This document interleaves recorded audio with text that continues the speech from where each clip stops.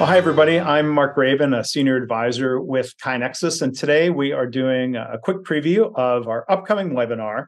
It's going to be held October 17th, 1 o'clock Eastern Time, titled The Importance of Trust in Continuous Improvement. You can register now.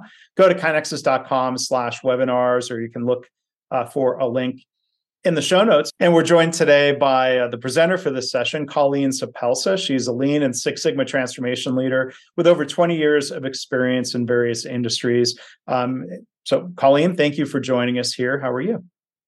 Thank you, Mark, for having me on. And I just want to say this topic of trust has been extremely important over my career, starting out about a decade of experience at Toyota, and then transitioning into the aerospace and defense industry in 2011. And one of the things that I would say impacted me the most was my onboarding experience at Toyota. When the question was asked to our sensei, why is lean continuous improvement not more successful or not more embraced in Western organizations? And he wrote the character for cancer on the whiteboard and said it's pronounced "gone" and means, obviously cancer. But the examples he gave were around internal competition and other examples that were very ego-based. So that really made an imprint upon me when I moved into the aerospace and defense industry, and I saw so many examples of this dysfunctional behavior preventing us from continuously improving. Yeah. That's powerful imagery. Think of cancer in the organization, a lack of trust, and Toyota people talk about mutual trust. It's not just leaders demanding that their employees trust them. What was your recollection of how that was talked about? Of like the need, mutual respect, up, down, peer to peer.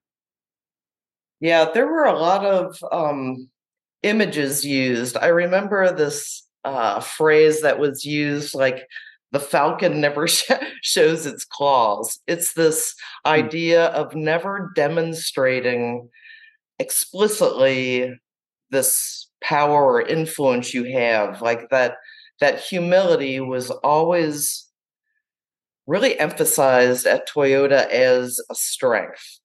And your ability to unite people and elevate particularly the suppliers. I was coming out of in a supply chain role, so really elevating the customer that you're serving, be it internal or external. So I think we'll have a chance to hear a lot more from the presentation and the Q&A that we'll be able to do. But the one thing you touched on there, and I've seen how this can be a struggle in different settings, including healthcare, like an organization trying to embrace or implement lean tools into a relatively low trust environment. And it's not that people in healthcare are necessarily copying the direct tool, but you think of like the trust required to feel safe pulling the andon cord. Yes, absolutely.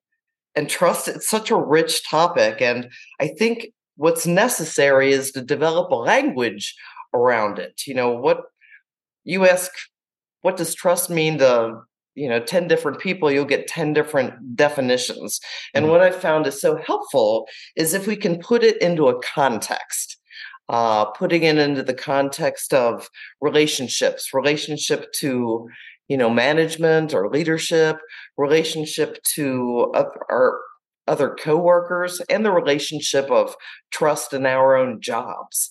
So to see it in those three different ways, I think that allows us the language to then get to a point of action, which is ultimately where everyone wants to end up, is, how to address this. Right. How to build trust, how to course correct.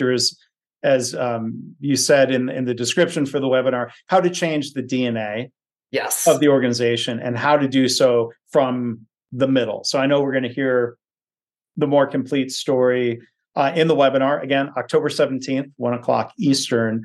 Yep. But can you give us maybe one thought as a preview about, or at least giving us some hope that we can change the culture, that we can build trust?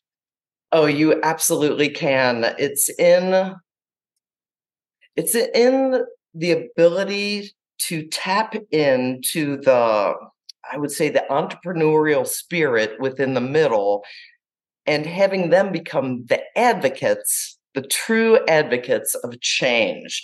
And that's where I really see a lot of opportunity and hope. Mm. Well, it's always good to get more hope and to hear stories that help people feel that hope, and as well as it's kind of tactics and methods. And so I really look forward to hearing the more complete story in the webinar. Again, October 17th. You can register now. Go to kinexus.com/webinars, or you can look for a specific link in the show notes. The Importance of Trust and Continuous Improvement, presented by Colleen Soppelsa. So Colleen, thank you for collaborating on this. Thank you in advance for the webinar, and thank you for doing the preview. Looking forward to it. Thanks, Mark.